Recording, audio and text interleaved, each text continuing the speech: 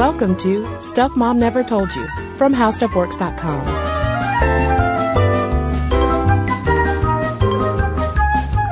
Hello and welcome to the podcast. I'm Kristen. And I'm Caroline.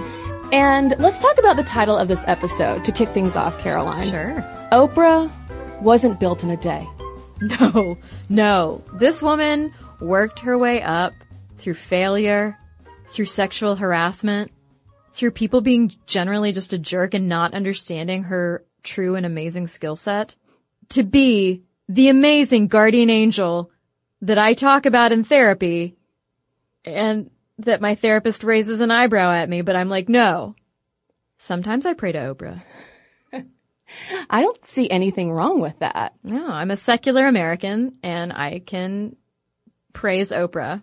Oh, I am just imagining a little Oprah shrine that you have in your house that I really hope exists. If it doesn't, just don't even tell me right now. Let me bask in my fantasy. Well, actually, I do, and it's in a bread box. And I just open the bread box and there's my Oprah shrine. And is she saying, "I love bread"? Yep. Oh, wonderful. It's like a pop-up book, but it's a pop-up bread box. Does her face pop out of it smiling? Mm-hmm. Live your best life. I love bread. Oh, love Oprah.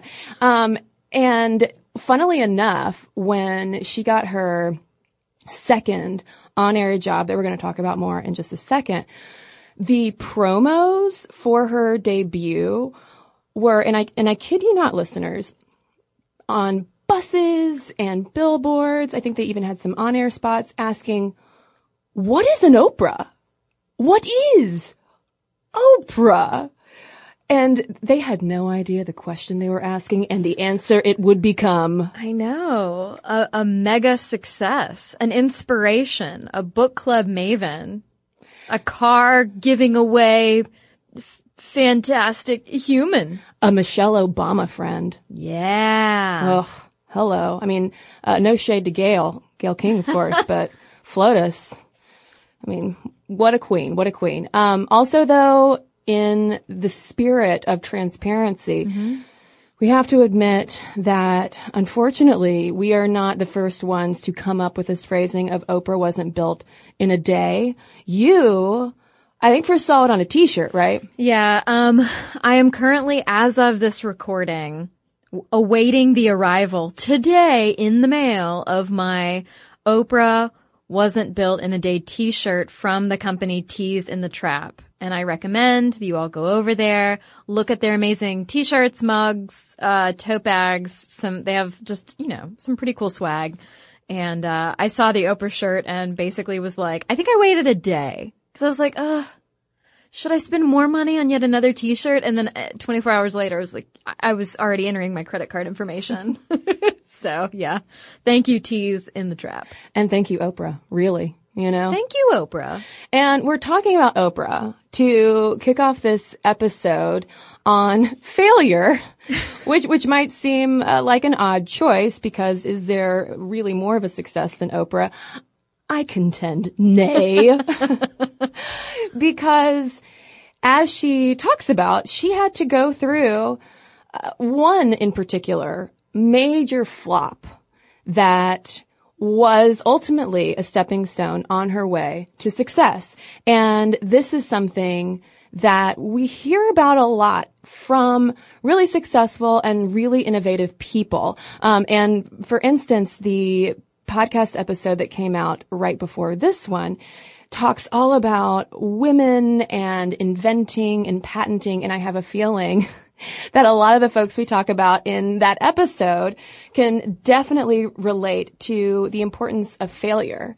And I gotta say personally, I am only now in my early 30s starting to get more comfortable with the prospect of failure and also processing my own failures and not just putting on my blinders and trying to moonwalk away from them. Yeah, I gotta say, first of all, I've never seen you moonwalk, so we'll talk about that later. You don't want to see it. Yeah, I just fall over backwards. It's more like just an awkward backward gallop. Yeah. Mine's more of an ashamed shuffle. The shame shuffle. Do the shame shuffle. The shuffle of shame? Yeah. I have to say, For me, this discussion today that we will deep dive into is a continuation of our perfectionism episode, which I know, based on your many, many letters that you wonderful people sent us, really resonated with you in the discussion of tripping yourself up, being afraid of failing, being so smart and so accomplished and so skilled, whether it's, writing or acting or art or whatever, sports, who knows? But not allowing yourself to go the distance because you're so afraid of mucking it all up. And so that's sort of going to be the theme that runs through this conversation too.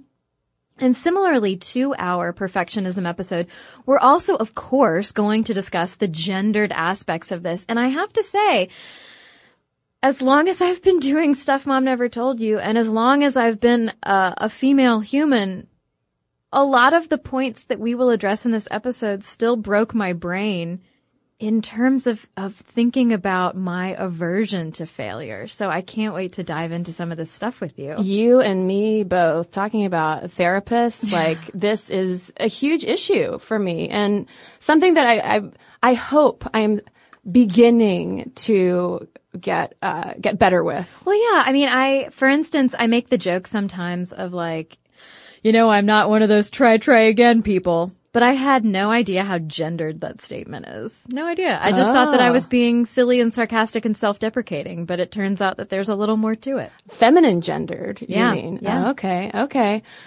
Well, as we mentioned, like there is a big conversation, especially in creative fields, around the importance of failure. You hear it a lot too in Silicon Valley and in science. Iterate is something that you will probably hear in labs and startup offices and the like. And as Gideon Lickfield put it so perfectly over at Quartz, failure is in fashion. Oh, yeah.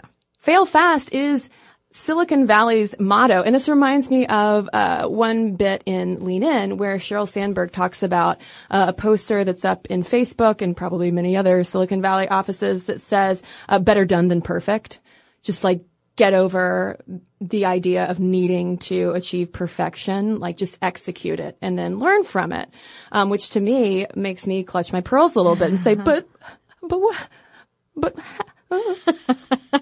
Well, yeah, I mean, there's just getting it done. And then there's that fear that, well, if I'm failing, I'm not doing. Whereas a lot of people would argue, no, failing is still doing. You're just on to the next thing. Right. And it's the most important thing in a lot of ways that you can do, at least according to a lot of successful people. And it is refreshing to hear. It's definitely gotten stuck in my head. If you are a fan of TED Talks at all, you probably heard a lot about this too. But the question that we're really going to dive into from there is whether that is easier said than done for women and girls, because like you mentioned, Caroline, there is a lot of gendering that goes along with this. There's a lot of socialization that girls experience that might make us more risk averse, or at least feel like we should be more risk averse. But it's not to say that some women have not thrived in the face of failure. Like I feel like there is this, like the one listicle that circulates around the internet and all sorts of Pinterest infographics of successful people who failed first. And the women's names that you always see on it are J.K. Rowling, because of course she was rejected from more than a dozen publishers before Harry Potter sold. Ariana Huffington likes to talk about how her second book was rejected 36 times. Although I would contend that if it's your second book, you've already had your first book, you're already successful. But we'll get to that in a second too. Yeah. And then you have a designer, Vera Wang, who pivoted from figure skating to fashion because figure skate, I think she might not have made the cut for the Olympics back in the day. Yeah, something like that. At some point she hit her ceiling. And hopefully it was not due to anything related to Tanya Harding. Well, thank God she pivoted, because now my mother has so much to talk about when she looks at magazines and tells me what kind of wedding dress she's going to buy me. Vera Wang. oh, I will get you that Vera Wang dress. And I'm like, I've literally never said anything about a wedding dress to you, but thanks. So thank you, Vera Wang. I'm glad you were successful in your second career. But also, Caroline, the question that I really got stuck on is what would our lives be like if Beyonce had given up after Girls' Time, lost on Star Search? I know, it's at the beginning of Flawless, right? Yeah. And they lost a Skeleton Crew, which, have you heard of Skeleton Crew, ladies and gentlemen? Well, probably yes, because you've heard Flawless, but other than that, no. But she and Kelly Rowland were both in Girls' Time, and, you know, if that had been it for Bey, where would we be? Where would we be? And then, of course, there's Oprah. I mean, we would have a world without Beyonce if she didn't try again. And we would also have a world where we did not know the answer to what is an Oprah. I know. And just like so many amazingly successful people, Oprah, she herself does have a failure quote. She says there's no such thing as failure. Failure is just life trying to move us in another direction. And she should know, because as we made very clear at the top of the podcast, she overcame a lot. In 1976, 22-year-old Oprah jumps in her red Cutlass, drives from Nashville, Tennessee to Baltimore to be the co-anchor on the WJZ nightly newscast with this guy, Jerry Turner, who is basically considered like the king of local newscasting. Yeah, he was like, Jerry Turner sounds like a real life Ron Burgundy. Yeah, he was a terrible human is what it sounds like, and he hated Oprah, and he hated sharing the spotlight with this new green woman of color, not to confuse anyone. But yeah, he didn't want to share the spotlight, and he made things really difficult for her, and Oprah ended up getting canned after just more than 7 months on April 1st, 1977. And she was like, is this a April Fool's joke? Right, because the way the station manager posed it to her was classic Office Space style of, you're not fired, we're promoting you laterally to instead do these things that are much less prestigious. Right. She was the person who would come on during the break, like in the Today Show, the local anchor who like gives you the news at the top of the hour, the local news. So basically she was completely invisible. Right. And she, by her own admission, is not a good newscaster. No. And okay. Hello. This is what I identified with so much.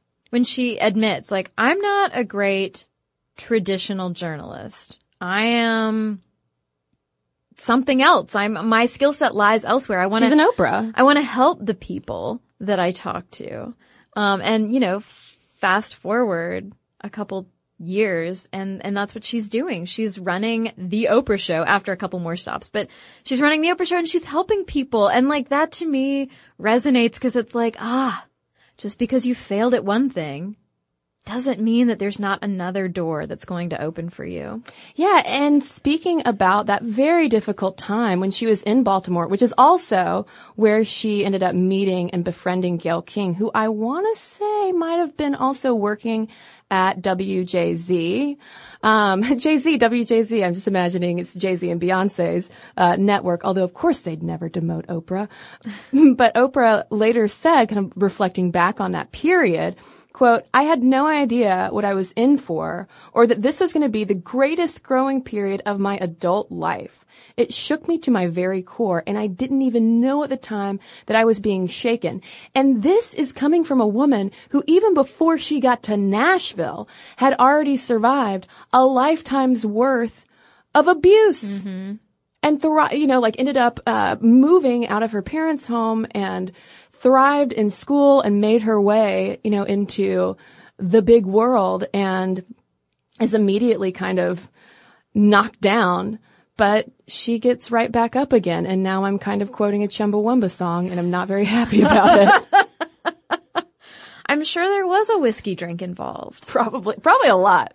hopefully her and Gail just thrown a few back. And I'm sure that part of what they were talking about was the humiliation that they faced from not only people like a Jerry Turner, but also just the sexual harassment that they had to deal with. Oprah was even forced to babysit. Oprah being forced to babysit for higher ups at the studio. Like that just doesn't, like, what a horrific way to try to put someone in her place. Oh, yeah. To make her babysit for you. That's like so insulting. Abuse of power much. But she doesn't leave WJZ at that point. In August 1978, she ends up co-hosting this new segment, People Are Talking, with Richard Scheer, who is delighted to co-anchor with Oprah. It's much more her style of more of a talk show than hard news reporting. And even though the Baltimore Sun television critic at the time initially wrote it off, saying that there was nothing much worth hearing or seeing, joke's on you, critic, because it ended up being successful and it led to her move to Chicago, where she ended up starting, of course, the Oprah Winfrey Show. And the rest is history. Yeah. Look at how successful she has been doing the thing that she is so good at.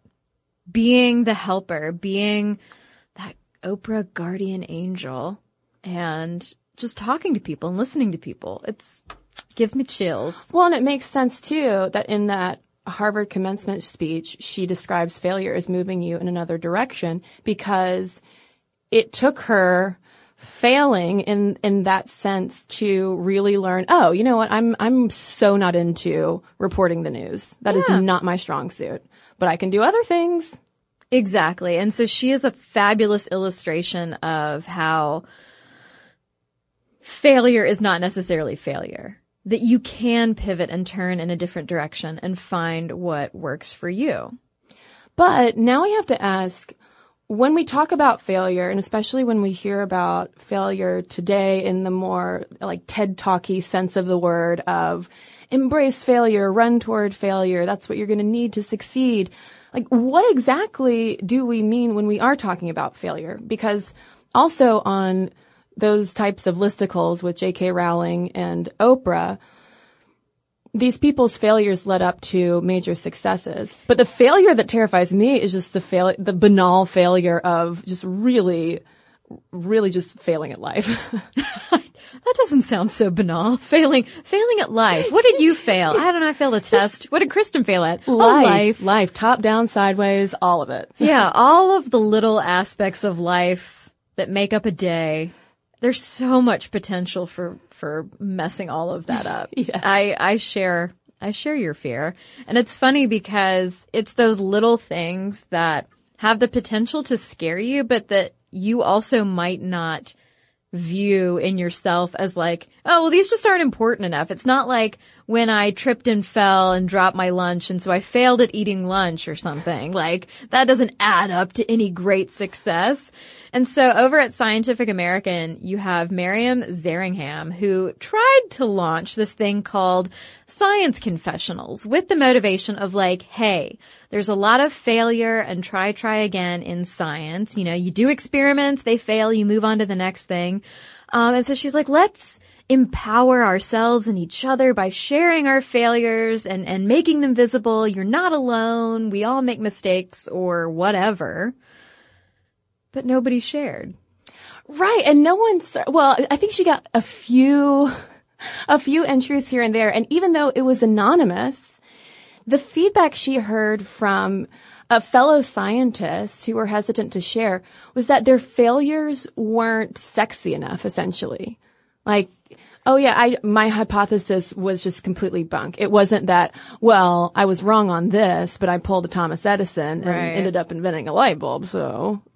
Right. There's so many different types of failures. And Stuart Firestein, who wrote Failure, Why Science is So Successful, talks about good failures. And he refers to them as Stein failures because Gertrude Stein has this quote of, a real failure does not need an excuse. It is an end in itself. And so he sort of explores like, well, what does that mean for a failure to be an end in itself?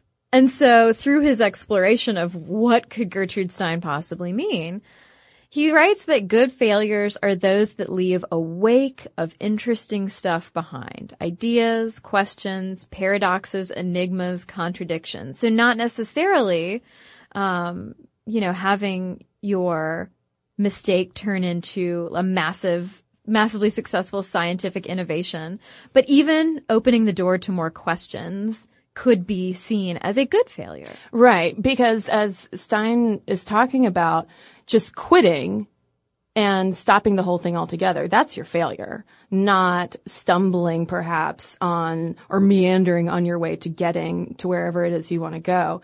And the concept of grit and the importance of grit in order to process that failure and keep moving and work toward a good failure, as Firestein terms it, is something that was very scientific zeitgeisty not too long ago with the publication of Angela Duckworth's Grit, the Power of Passion and Perseverance, in which she talks about how resilience and passion are the key ingredients of this thing called grit. And while, of course, it takes more than grit to achieve success, that those are really the core elements that help us keep trying, help us do the Thomas Edison thing of finding 10,000 ways to fail before you get to the right thing. Well, what's really fascinating is to look at what failure is doing in our brains, how we perceive it, what's happening to our brains when we perceive failure. This is something that Jonah Lehrer wrote about over at Wired. Which is kind of ironic now considering the turn his journalistic career has taken. Well, wherever he got this information from, it's very fascinating. He points to the anterior cingulate cortex, which is a collar of tissue located in the center of the brain, and it's associated with the perception of errors and contradictions. And he points out that neuroscientists often refer to it as the S word circuit. It's the thing that lights up basically when we see something that we know is wrong, is a mistake. We recognize it as such. So while we have that anterior cingulate cortex that is alerting us to, hey, this is an error, this is a mistake, I wonder if I have a hyperactive dorsolateral prefrontal cortex, which I'm sure is on the minds of most modern women these days, because as Lehrer describes, this is the area of the brain. It's one of the last areas of our brain, in fact, to develop in young adults. And it, as Lehrer puts it, suppresses unwanted representation. So it's kind of like a delete key. It's a thing of like, oh, let's just look over there. You know what? I didn't fail because maybe that just never happened. I feel like that it's sort of the self-delusion center of our brain. And that is the thing to me that kind of kicks up in my past failure processing of, we're just going to pretend like it didn't happen. Just like, nope, just repress it. Which is a definite coping mechanism, but it's not a good way to learn from our failures and learn from our mistakes. Right. And there's even a term for this called hedonic editing, which is essentially lying to yourself. Hedonic editing sounds like what I do on a Thursday night when I'm trying to edit an article. I've just got like plates of cake and cookies and all sorts of booze and wine all over the place. I want to come edit with you. Yeah. Sounds magical. A real bacchanal. But this also prevents us from learning. If we are too concerned about really protecting our own self-perception to ourself, if that makes sense, we're not going to have productive failure.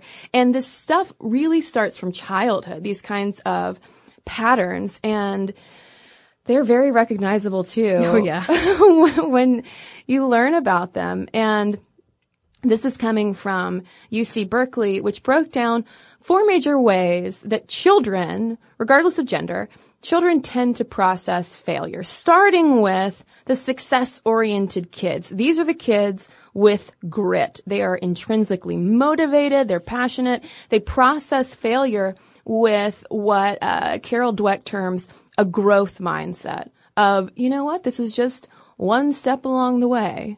Yeah, and growth mindset essentially acknowledges that, who knows what amazing things will happen when I work hard, practice, allow passion to drive me. It's something, it's where you basically acknowledge, like, things are going to change. I might mess up, but I'm going to learn from it. Yeah, we're all works in progress. It's a really great place to be. And maybe one day I can grow up and have a growth mindset as well. The second type of failure processing is in the overstrivers and the closet achievers. These kids avoid failure by succeeding, which sounds like, okay, that's great. But the thing is, they're working really, really, really hard in the background to get there, basically. So they might say like, oh, I don't have time to study for this test. I might do really badly on this test. And then they end up studying all night and they ace it. And that just serves to reinforce, like,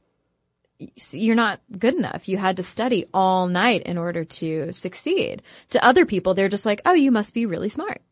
And then, of course, there's the failure avoiding, which, no, it doesn't sound familiar. Why do you ask? These are the kids who say, you know what? I'm just going to not even worry about succeeding. I don't want my failure to be put on display. And so with this type of failure processing, you get a lot of that procrastination, maybe just not participating at all, or opting to pursue tasks that are nearly impossible because that's safer, right? Because if it's nearly impossible, if you fail, it's not that much of a fall. Yeah, I am totally a blend of an overstriver and a failure avoider. Me too. See, I wrote me and drew arrows to 2 and 3. Maybe that's why we get along so well. We're just constantly worried. Exactly. But it's better to worry, in someone's company, right? Sure. Yeah. And then finally, though, we have the failure accepting kids. And that sounds positive. However, it's not so much because they internalize their failure. Failure accepting kids and adults, let's be honest, they process failure as a direct reflection of their work. And when they achieve a success, whether it's, say, getting a part in a play or making a good grade, they feel like it's a coincidence. Mm-hmm. So for the play, it's like, well, I was the only one who tried out for that role. Or if it's an A, it's like, well, the teacher graded on a curve. Yeah, it's just a total fluke. And the UC Berkeley folks wrote that with kids in this group, this fourth group, they prefer non-academic avenues like sports or art. And my thinking about this was like, well, sports, God, no, I avoid competition and hate sports because I don't want to mess up or look stupid. But what they were saying hews closer to, it's not necessarily like, I doubt myself in academics, so I'm going to go out for the soccer team. It's more like, what are you just naturally good at? Like, I was afraid of failing at athletic stuff, so I was much more the art kid or the writing kid, because that stuff just came more naturally to me. So when I excelled at it, I was like, oh, well, yeah, that's fine. It's not a big deal. So what does gender have to do with all of this? Answer in all caps, a lot. And we're going to get into all of that when we come right back from a quick break.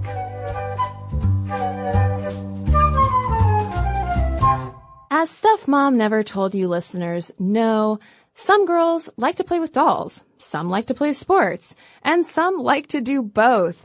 But one thing all girls have in common is that once they reach the age of 9, their self-esteem and confidence begin to drop, research has found. They become less likely to try, to take risks, to expose their vulnerability. So it's up to us to make sure they keep nurturing their passions, whatever they may be. Lego Play provides a great opportunity for kids to build, rebuild, to create, and discover. There are no right answers. What she builds with Lego bricks is right. Always. Lego has something for every girl to build of all ages based on her interest, whether it's a Minecraft, a Friends set, or simply building with bricks you have at home. So let's help girls break free from insecurity and embrace the process of growth and discovery with all its highs and lows, and remember that we are all a work in progress. LEGO wants kids everywhere to keep exploring, creating, discovering, and building their world brick by brick, just like Caroline and I do here on Stuff Mom Never Told You. And you can learn more all about how LEGO is helping kids and parents do that over at pinterest.com/Lego.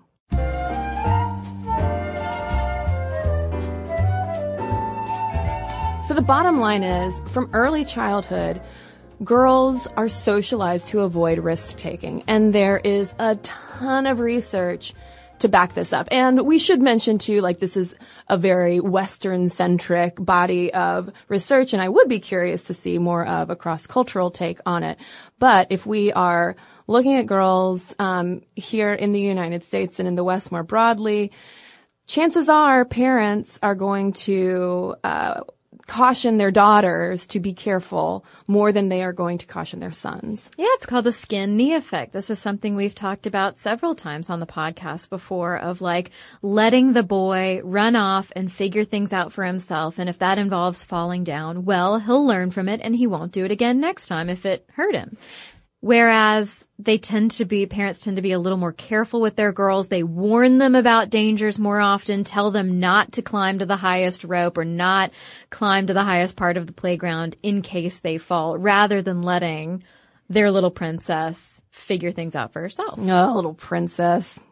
Not that there's #not all princesses. I'm not projecting that. I'm just saying that the parents who might be considering their girl to be a delicate princess. Well, and my parents didn't consider me and my sisters delicate princesses, but I do think that we were similarly, like, more cautioned than our brothers too, just not to hurt ourselves. And I still have a major fear of hurting myself. It's part of why I don't like heights a lot. And there were a number of times during my childhood when if I hurt myself, I would not try again. That is why, friends, I am not a skateboarder. No, what's funny is I hurt myself so much as a child.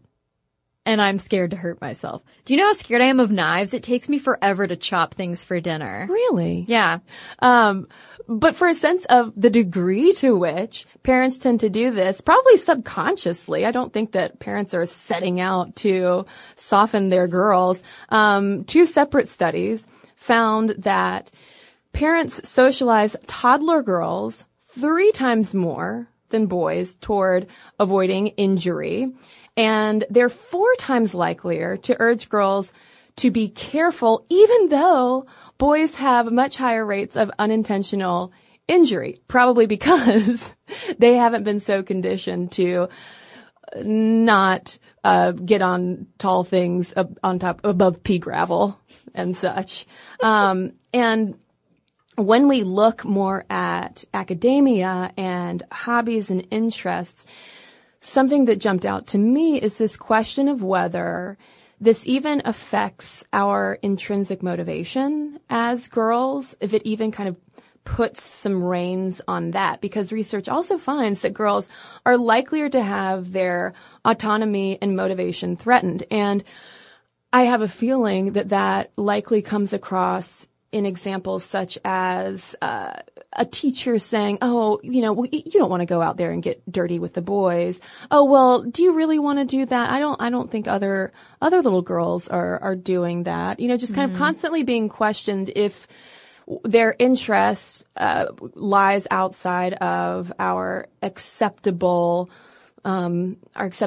behavior for little girls. Yeah, and we read that it tends to be true that boys' efforts, regardless of the outcome, are praised more than girls' efforts. And so a way to counterbalance some of this gender division is to praise girls' efforts just as much, even if they fall down, even if they fail. And this kind of approach can really help foster that growth mindset instead of the fixed mindset. And I mean, I had to have some real talk with myself, reading about the fixed mindset. It's basically the viewpoint that your character, intelligence, and creativity are static. They don't change. They're inherent. Oh, little Caroline, you grew up and you were good at writing and art. Well, that's just because that was inherent, not because you worked at it, because you liked it, you know? And it's the view that basically your success is just an affirmation of that inherent skill or intelligence that you assume you just lucked out with. And you avoid failure in order to maintain that sense of being smart and skilled. Right, because this also speaks to our approach to our weaknesses. So for me, one thing that kept coming to mind while going over all of this research was how difficult ninth grade geometry was for me. It was my first year outside of homeschool, for starters, and the teacher I had was phenomenal, but he was really, really tough. And there were things because of homeschooling that I had to play some catch up on really quickly. And I felt so like such a massive failure anytime I got anywhere just like barely below an A, because I had a very fixed mindset about it of, well, you know what? I'm just not good at math and I'm never going to be good at math. And it turns out that with more of a growth mindset, the truth of the matter is you can get better. And in fact, I did end up getting all A's in all of my math classes in high school, #humble brag. And I mentioned that example because research has found that this growth mindset effect has been strong enough that women in tough calculus classes who come at it with that growth mindset stick it out and fare better compared to women with the fixed mindset. And that's controlling for the group's respective mathematics abilities. So, I mean, I don't want to say like, if you just think hard enough, then suddenly you will be, a calculus star. Obviously it takes work, but our mentality also has a major impact on our performance and our resilience in those things that it takes to process and push through stumbling blocks or outright failures. Yeah, and this ties back to a lot of stuff that we talked about when it came to, well, anytime we've ever talked about women in the workplace, but also our imposter syndrome episode and conversations, because as you've probably read and heard multiple times, women tend to wait to apply for a job or a promotion until they feel 100% qualified. And I mean, even if we remove the research and look just anecdotally, like how many female friends and colleagues have I heard say this? Like, I didn't feel totally prepared for that job description, so I just didn't apply. When like, oh my God, but it's so much more in line with your interest, or it offers so much more money. Compared to dudes who tend to, according to the research, apply for a job when they are 60% qualified.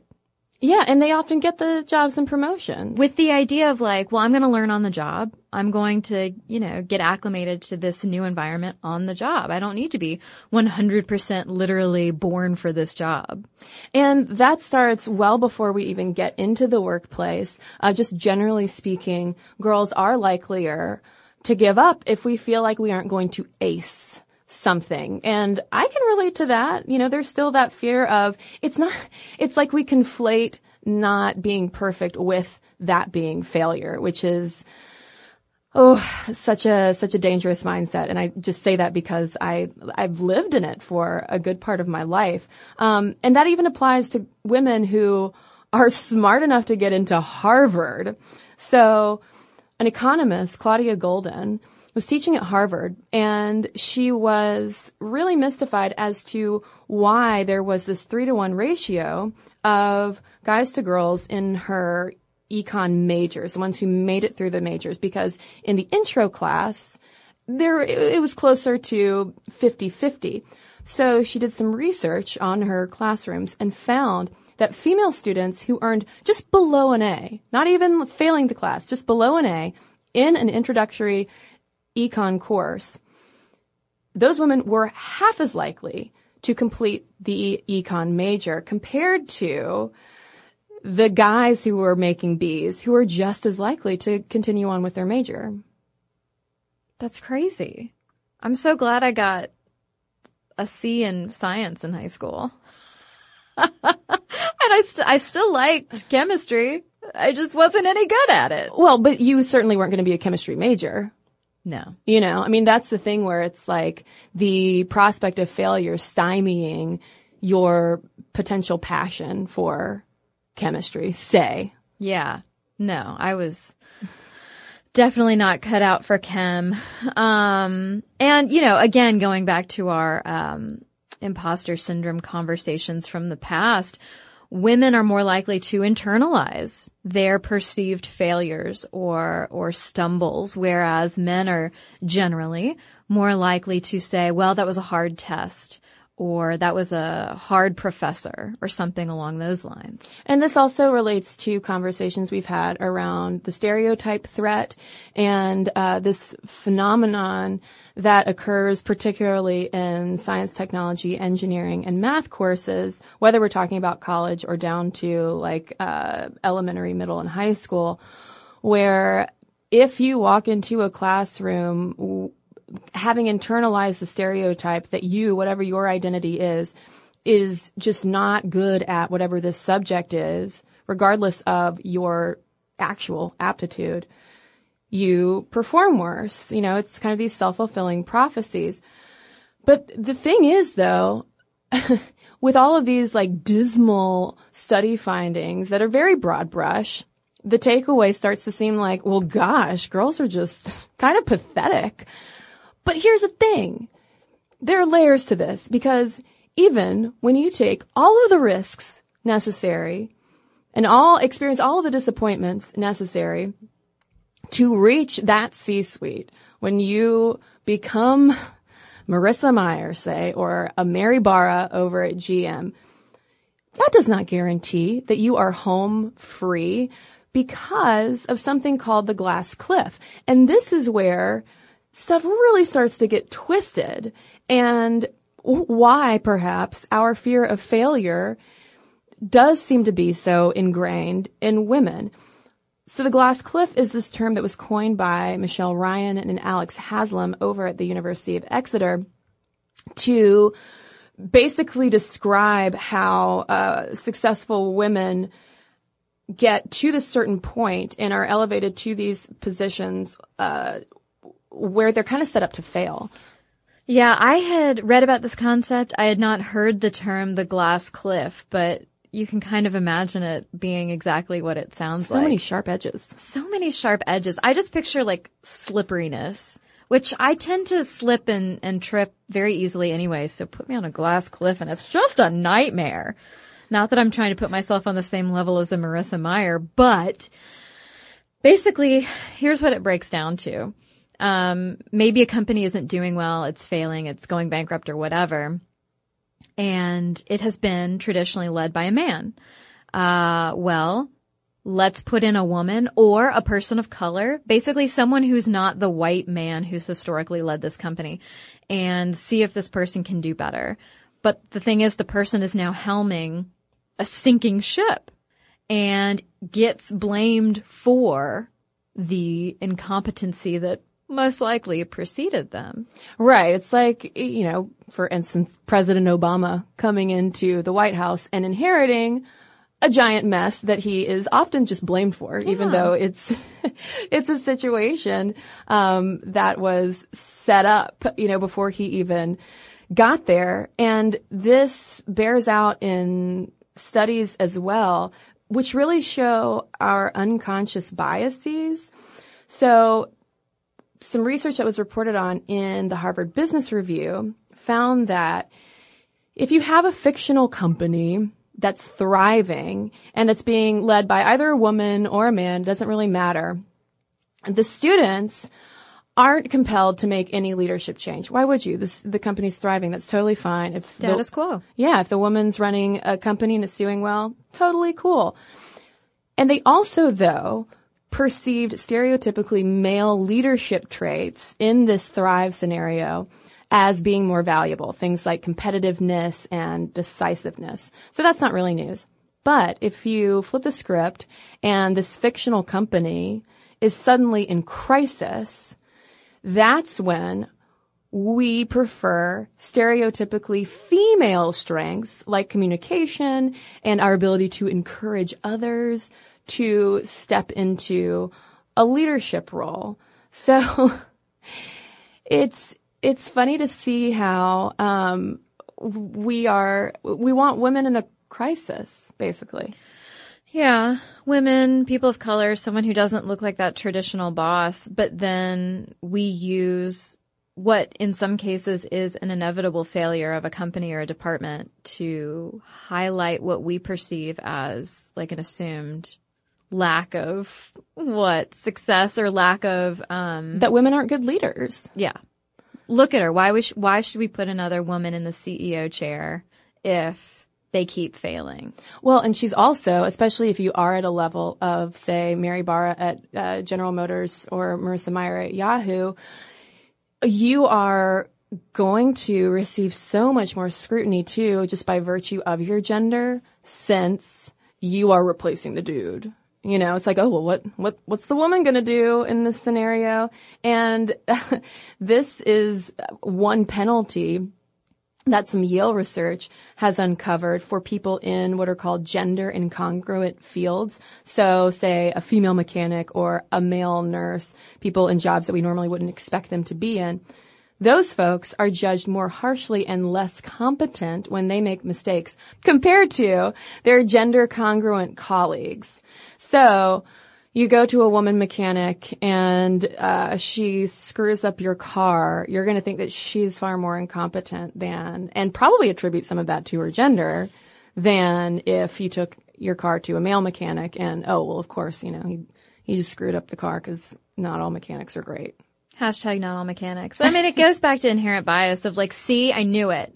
A woman mechanic, of course she screwed it up. Or a male nurse, of course he's not as sensitive and attentive to detail. And I mean, these things are nonsense, but we just have all of this stuff literally and figuratively in our brains that we are working with.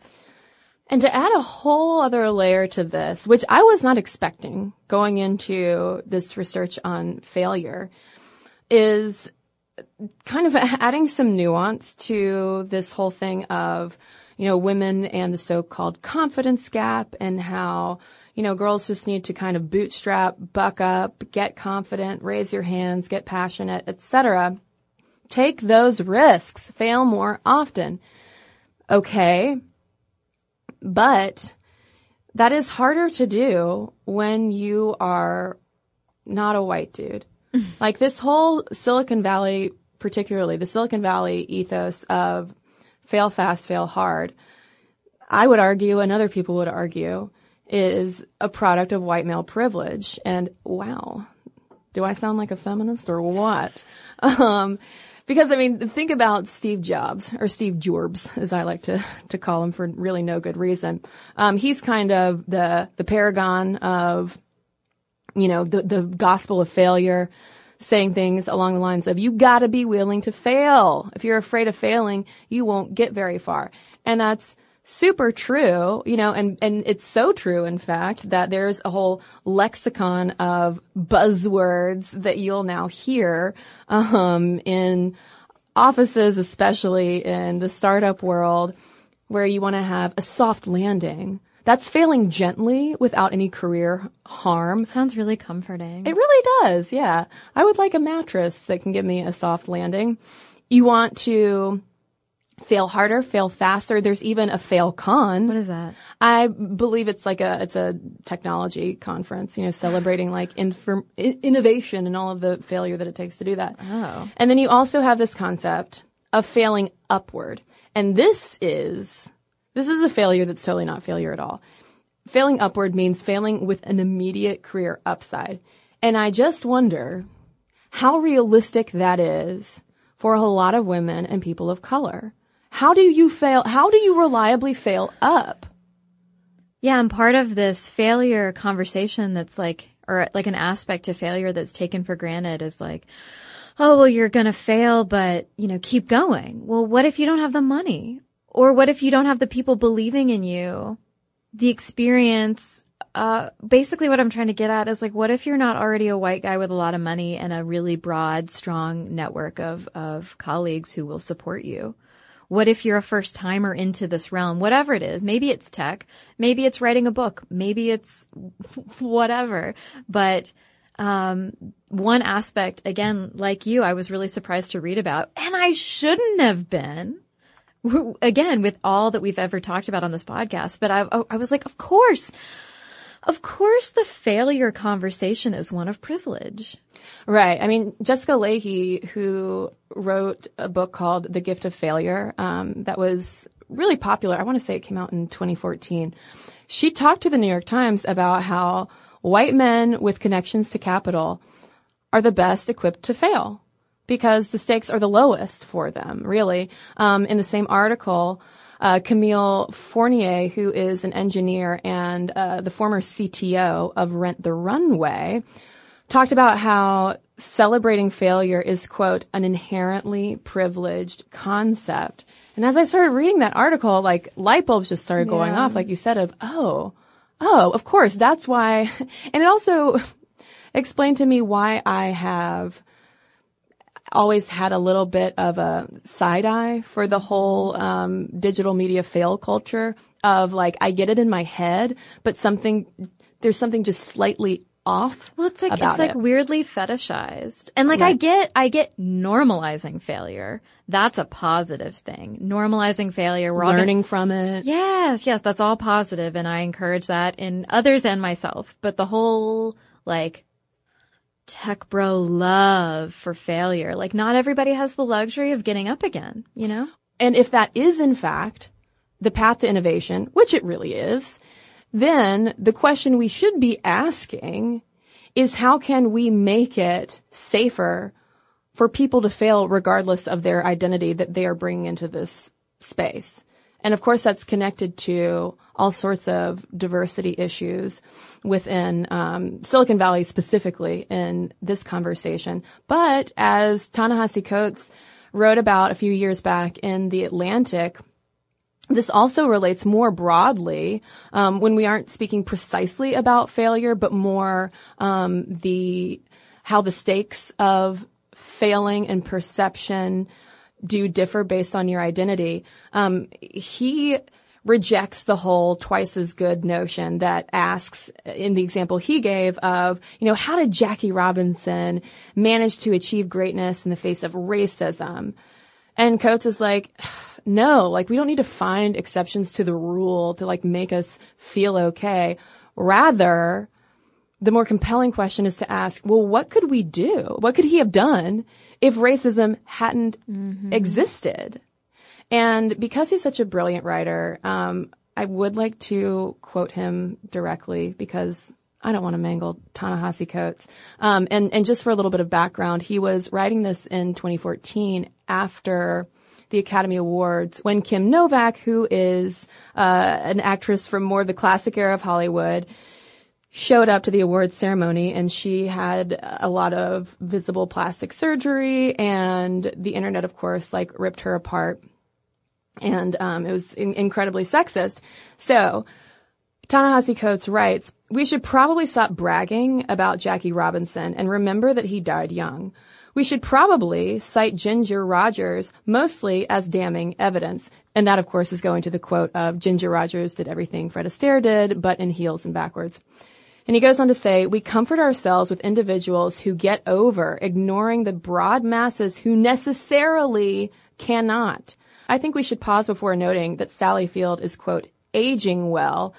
Most of her fellow human females will not. That's because the very notion of aging well is riven with all our notions of who owns their body and who does not." And I know that seems perhaps tangential to this question of how do we process failure, but I think it's so important for us to realize that there are elements beyond our gender, institutional and socialized elements of really a patriarchy that also contribute to this pattern. What a good point. I think that that's so insightful. And I think it is worth pointing out that while it is important to be, gutsy and blow past fear individually to succeed in your own life or what have you, that won't end those institutional forces. It's similar to what you hear when you talk about, oh, well, you do have a Marissa Mayer who rose to the top, or a Sheryl Sandberg, or whoever. But that doesn't mean that sexism is fixed just because you have a handful of women leading big departments or big companies. Well, especially when you keep in mind that those examples are white, and not to say that it's only white women who are succeeding, but certainly opportunity differs depending on identities. And to that point, I would like academia to also catch up. From our digging that we did, there is scant information on how all of this breaks down when you look at low-income kids or single mothers, women of color, people who generally have less room in their lives for risk. I mean, for me personally, growing up in a lower-income household feeds 110% into my fear of failure in the way that has influenced my career choices. So as I was reading a lot of this about gender, as a woman, I was like, okay, I get you here. But what about this other thing? There are so many other factors going into that. But in the meantime, there are ways that we can fail better. And we can kick off this segment by quoting Amy Poehler, perhaps. Yeah, the fabulous Saint Amy says, the question you have to ask yourself is, how do you want to fail? Do you want to fail in a way that feels like it respects your tastes and value system? Now, what does that mean?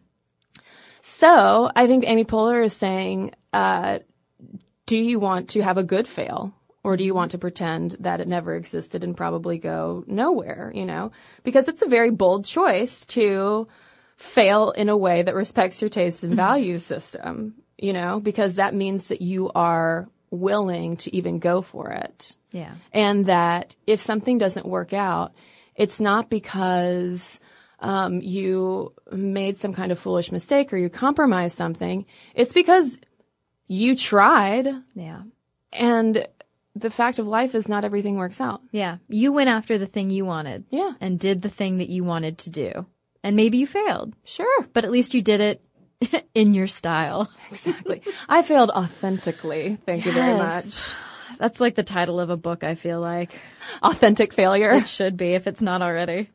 But we do have some quick hit tips to offer, starting with Tim Hartford, who is an economist. He also wrote a book called Adapt that's all about this, and some suggestions that Hartford offers for really cultivating better failure is to, first of all, try new things. Give things the college try. Are we sure? Yes, because you never know until you try. And I can hear my mother's voice piping up in my head being like, well, you don't have to try everything. Okay. Within reason. And then you can also experiment with survivable failure to kind of condition yourself for failure when the stakes are not feast or famine. So in my creative life, one thing that has been helpful for me is participating in literary events in Atlanta, where we live, where it forces me to write something and present it in front of an audience, get vulnerable, and nothing is at stake except for my ego. And fair listeners, she is so funny when she does it. On purpose, not like no one's laughing at her. She's truly, truly talented.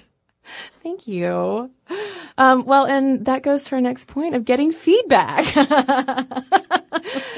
But also taking the harsh feedback and understanding how you can take the venom out, so to speak, because peeps is harsh. Well, and you don't have to take everything personally. Right. Which is something that is very hard. It's something that's very hard for me. And it's something that I have to constantly remind myself about. And, and there's a difference. Like maybe you ask for feedback, so maybe you're more prepared, if you receive negative feedback. But if someone just offers unsolicited feedback, it can be helpful to try to look at it as genuinely helpful and a way to build future successes rather than just saying, I must be such a failure if they're offering slightly negative feedback. Well, especially because in online comment culture, a lot of the criticism is really personal. So it's an extra challenge to depersonalize personalized criticism. Yeah. That's why I appreciate so much the thoughtful emails we get when they are offering a correction or a criticism and they are willing to act like humans and take into account that we are also humans and that we're not perfect and that if we mess something up, we didn't do it on purpose. And P.S. listeners, the they in that sentence is you. Oh, well, yes. So thank you. Thank you for being cool. But seriously, thank you. Mm-hmm. There's also a phrase from William Faulkner that is super helpful, especially if you are a writer. But does it have any punctuation in it? There is no punctuation. It's just a phrase. Faulknerian, very Faulknerian. But this can apply to really anything, any project you're working on that you are attached to. And the thing is, you gotta kill your darlings. You can't be too precious with your work because the more precious you are, the harder it's gonna be to accept constructive criticism, accept that perhaps your work is not perfect. Well, it's part of that fixed mindset stuff. I mean, I very much appreciate the motivation behind saying kill your darlings because if your work or your achievement or your whatever is too precious to you, you won't be open to that feedback and you won't be open then to potentially creating something even greater. Like, imagine if Oprah had not been able to rise to being Oprah. I mean, we wouldn't have a podcast. Really? I wouldn't have a t-shirt coming in the mail. And through all of this in the background, we need to be fostering self-compassion. It is the whole thing. And Amy Poehler, again, St. Amy, talks about this a lot where we need to get better about talking to ourselves like we would a friend. And self-talk, y'all, I can tell you from personal experience again, like it is powerful. And it is also powerful when you choose self-compassion over self-hate. And just say, you know what would I say to you if you were in the same situation? Exactly. I was looking at my cellulite the other day and I was starting to feel really bad. And I was like, what would I say to my nice, smart friend? I would be like, don't worry about it. You're amazing. Everybody has it. Yeah. I'd be like, it's genetic. Also watch this Stuff Mom Never Told You video that will break down why it's not a big deal. And it's such a lie that it is. And to go full circle with this episode, I did want to come back around to Gideon Lichtfield's Quartz piece, where in the process of talking about how failure is so in fashion, he takes issue with it, saying, you know what? True vulnerability is admitting you failed, that you're still failing, and that it hurts like hell. And being honest about this while you're still in the thick of it is the real triumph. Because a lot of times when we hear about failures, it's in the context of success, in the context of how these failures got you to success. But when you are knee deep in the middle of it, you might not be able to see the light at the end of the tunnel. And we need to be able to acknowledge that, hey, sometimes that failure is not going to lead to your own Oprah network and magazine where you are on the cover every single month. God, I love it. And that it hurts. And that it's okay that it hurts. And that it doesn't make you a less cowardly person. And when all else fails, just remember and buy the shirt if you need it. Oprah wasn't built in a day. No, but what amazing stuff she is built of. And is still building. I know. Oprah's still a work in progress. God knows it. And I think, Oprah God knows that. Yeah. Saint Oprah knows it. Saint Amy and Saint Oprah, if there is an Oprah God, hopefully you are listening, both of you. And listeners, we want to hear from you about this. Obviously Caroline and I had a very personal connection with this episode. This did feel a little bit like therapy. So thanks for talking to me about it, Caroline. Thank you. But I do think this is such an important issue. And it's an important issue if you are a parent or if you are a person or someone growing up. Like, failure is a part of our day-to-day life, and it's nothing to be scared of. And it's taken me a long time to figure that out. But y'all, I tell you what, it can be pretty liberating and exciting. So we want to hear from you. momstuff@howstuffworks.com is our email address. You can also tweet us at momstuffpodcast or message us on Facebook. And we have a message to share with you right now.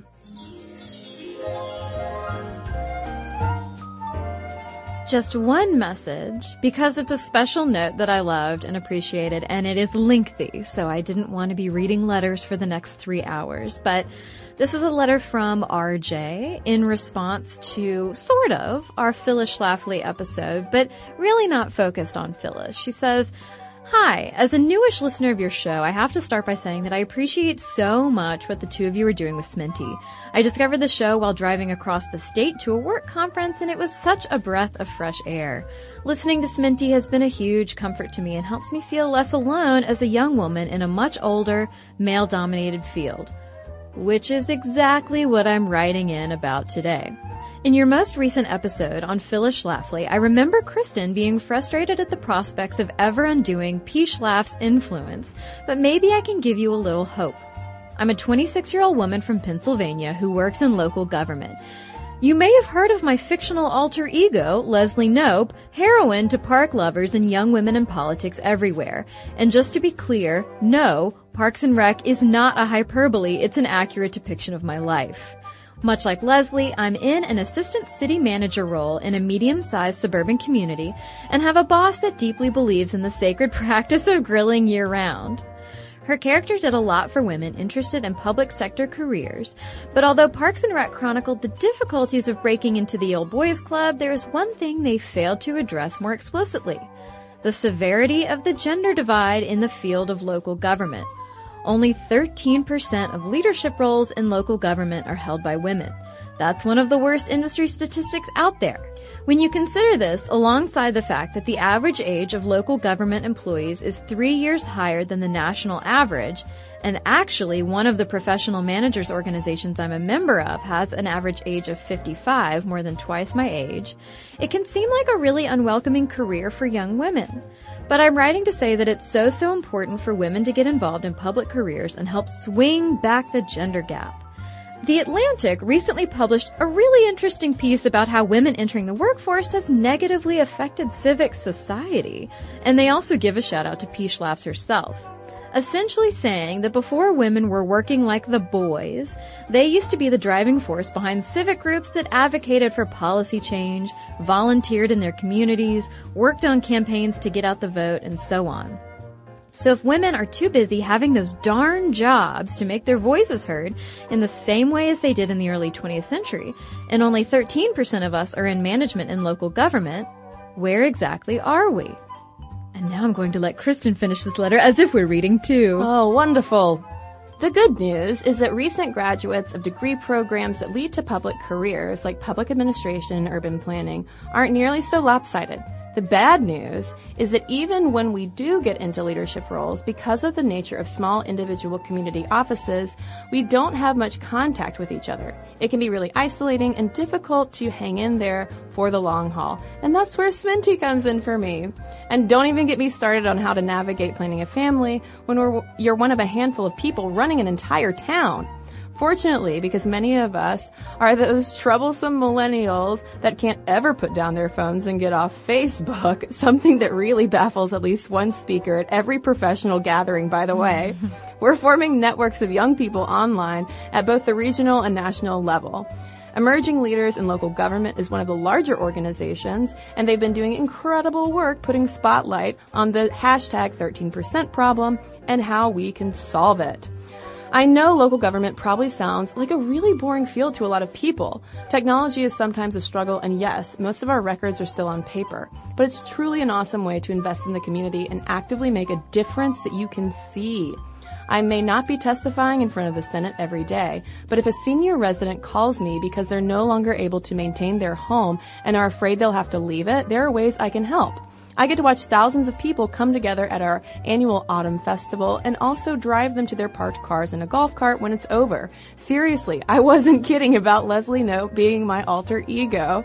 Oh man, and I just hope that you have a little Sebastian hanging out at that fall festival. Back to the letter.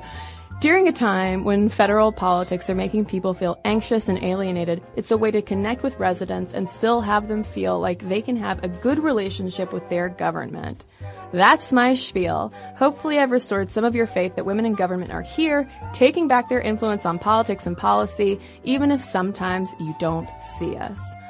Oh, RJ, thank you so much for this fantastic letter. Thank you for the work that you're doing. Also, thank you for the reminder that local government matters. And y'all, if you were listening to this before the presidential election, don't forget the down ballot votes. Don't forget. So also don't forget to send us your thoughts. momstuff@howstuffworks.com is our email address. And for links to all of our social media, as well as all of our blogs, videos, and podcasts with our sources so you can learn more about how to fail, head on over to stuffmomnevertoldyou.com. For more on this and thousands of other topics, visit howstuffworks.com.